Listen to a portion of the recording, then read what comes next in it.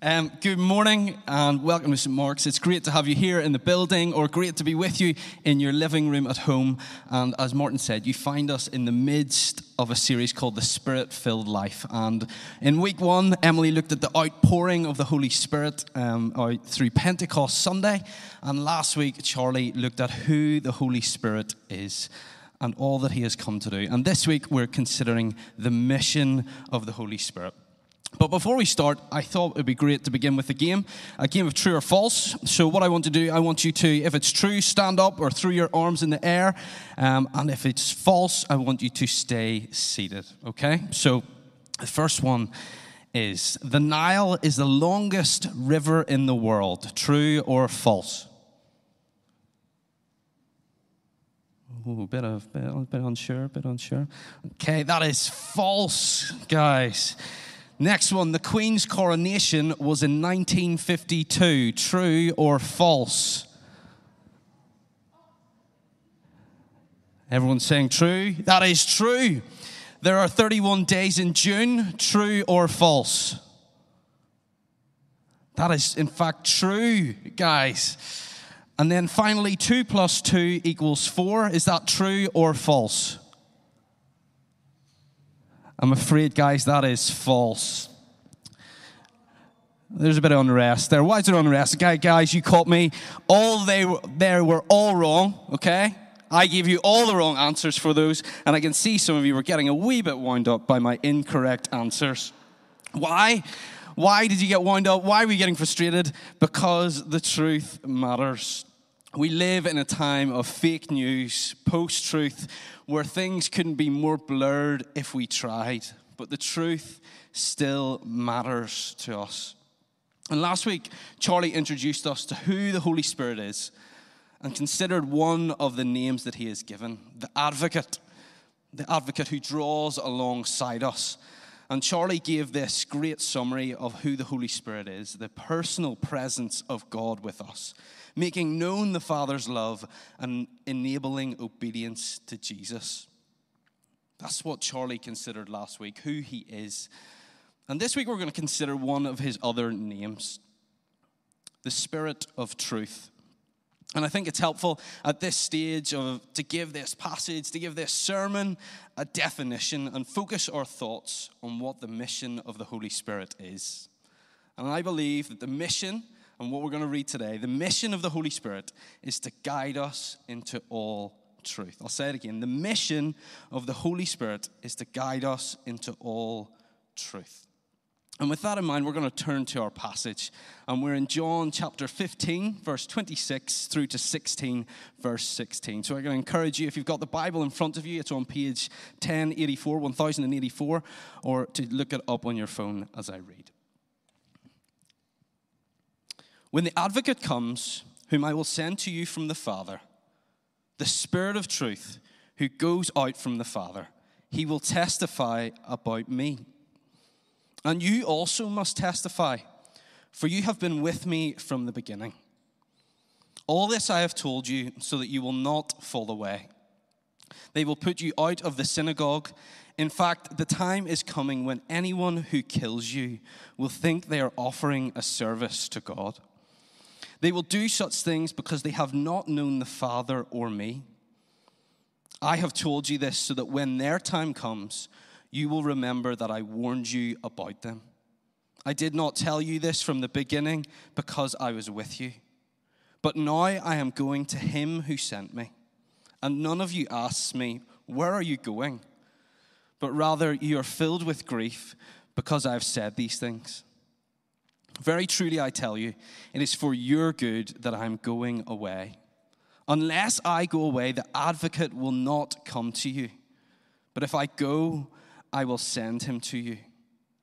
When he comes, he will prove the world to be in the wrong about sin and righteousness and judgment. About sin, because people do not believe in me. About righteousness, because I am going to the Father, where you can see me no longer.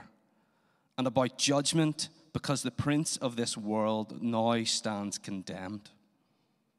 I have much more to say to you, more than you can now bear. But when he, the Spirit of truth, comes, He will guide you into all the truth.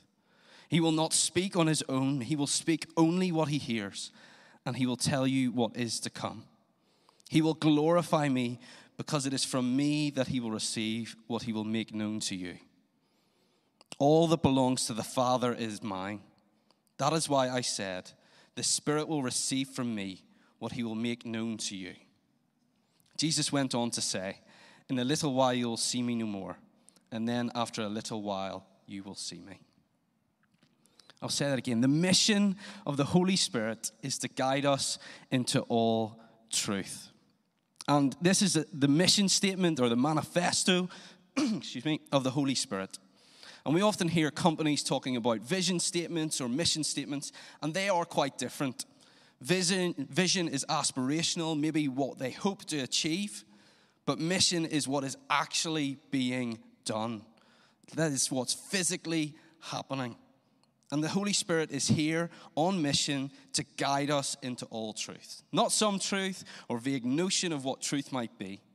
The Holy Spirit, the advocate, the Spirit of truth, as we have just read, when he comes, will guide you into all truth. That is his mission, and we're going to spend a little time today considering what that might mean for us. But before we get into the nitty-gritty of that, let's look at what is going on. We are just one chapter on from where Charlie left us last week, where we find the disciples in the upper room, and Jesus is telling them that he's leaving.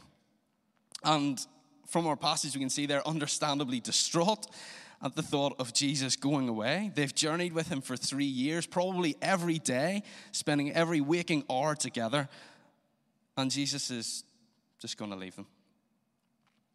And he says it in verse 5 and 6. Now, I am going to him who sent me, but none of you asks, where are you going?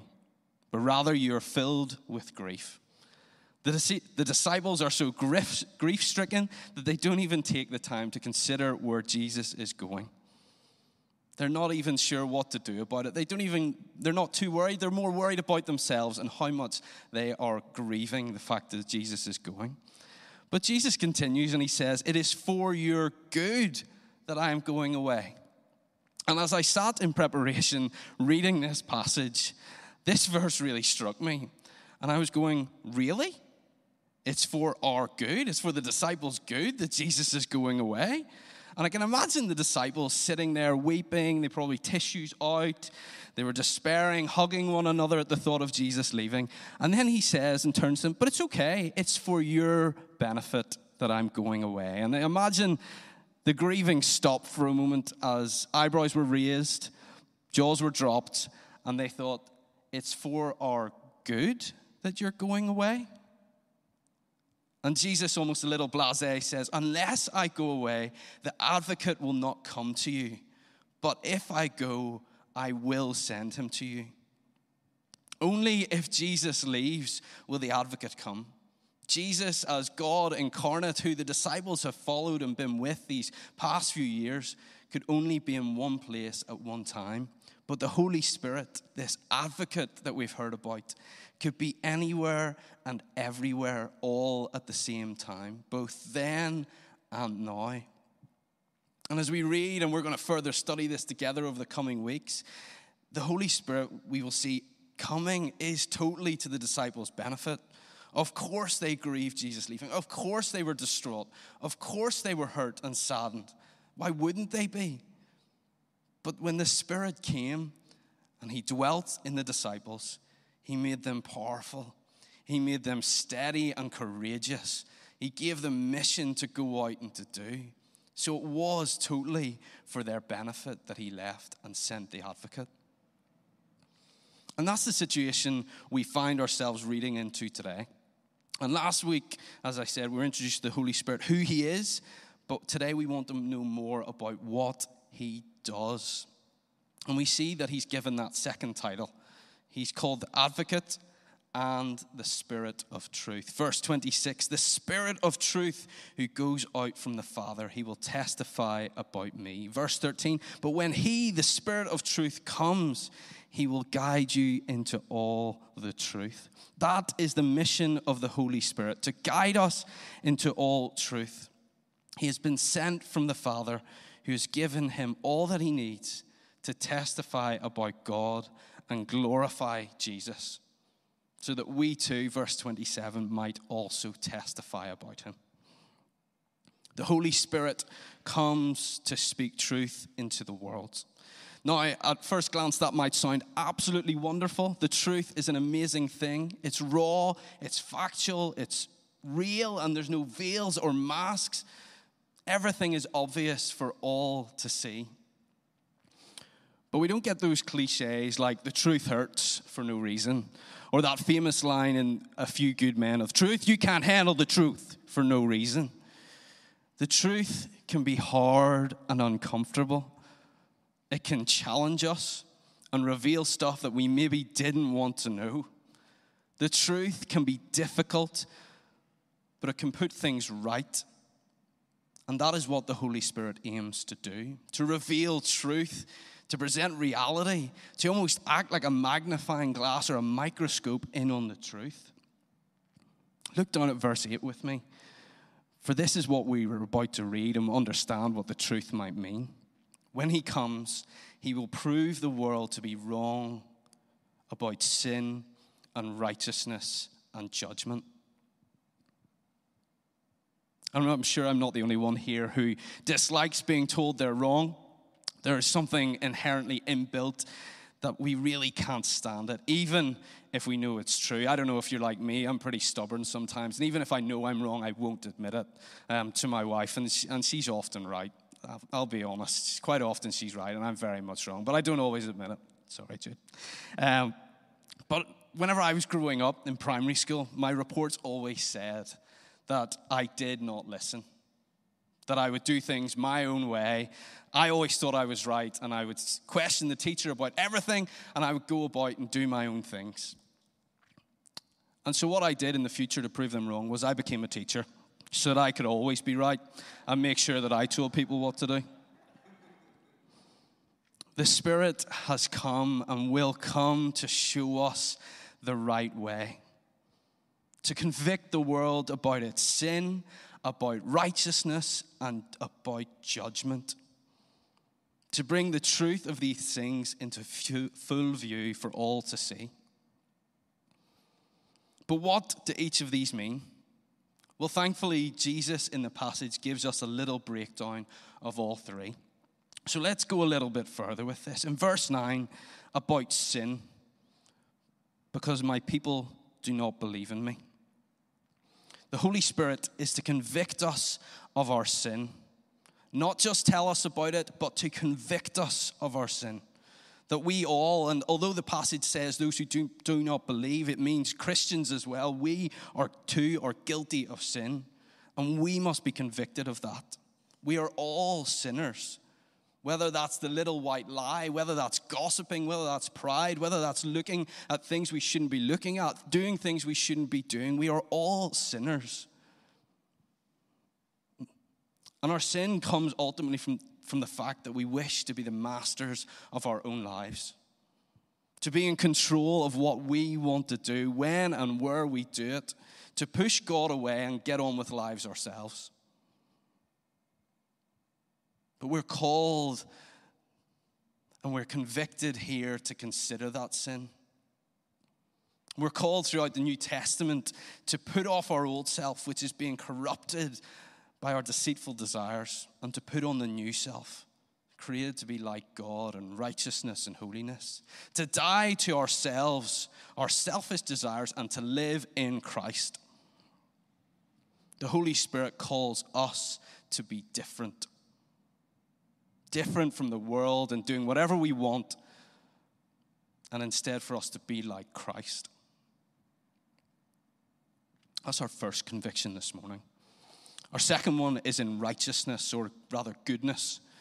Verse 10, about righteousness, because I am going to the Father where you can see me no longer. The Holy Spirit is here to present Christ as righteous to us. That he died on the cross and he rose again to be with the Father in heaven. The Holy Spirit points to the fact that only Christ is righteous and that we are not.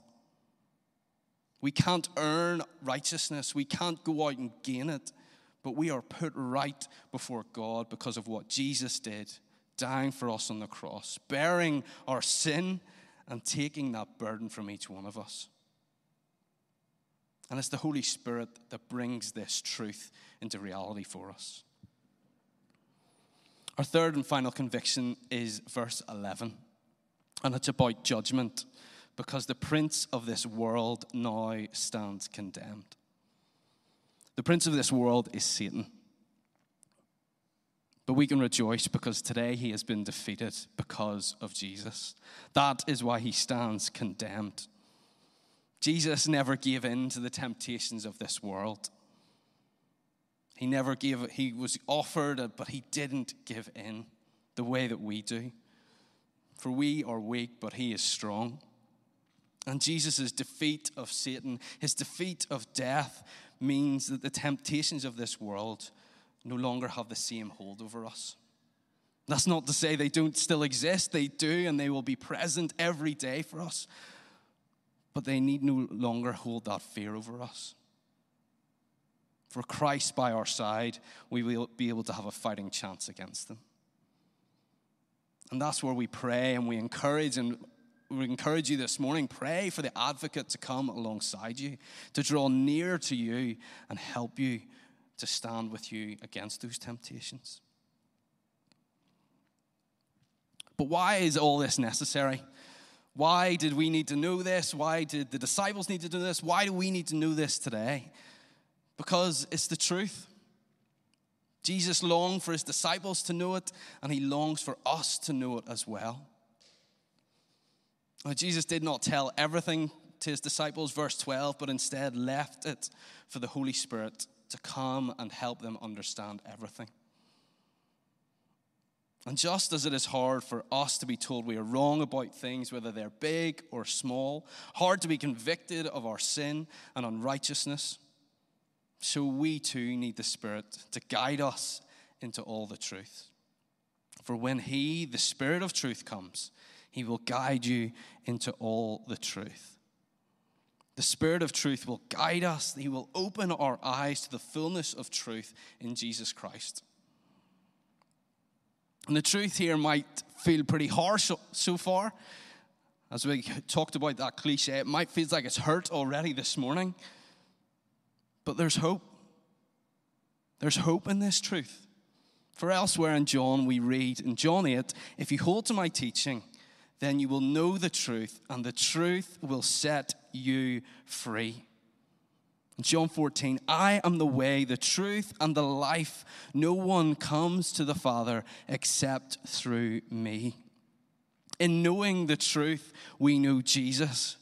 And because of him, we are set free. Free from the burden of sin which entangles and holds on to us. Set free from thinking that we are righteous or even thinking that we can earn our righteousness. We are shown that it alone comes from Jesus. We're made free through knowing that Jesus has overcome the prince of this world. And we need no longer stand in fear. In knowing the truth, we are shown the way we are to go. We are given life, and not just any life. If we read in John 10, we are given life in all its fullness. Life with Christ by our sides every day. Life that points the way to the eternal Father. How good is that once the truth has been revealed to us, that we get that hope.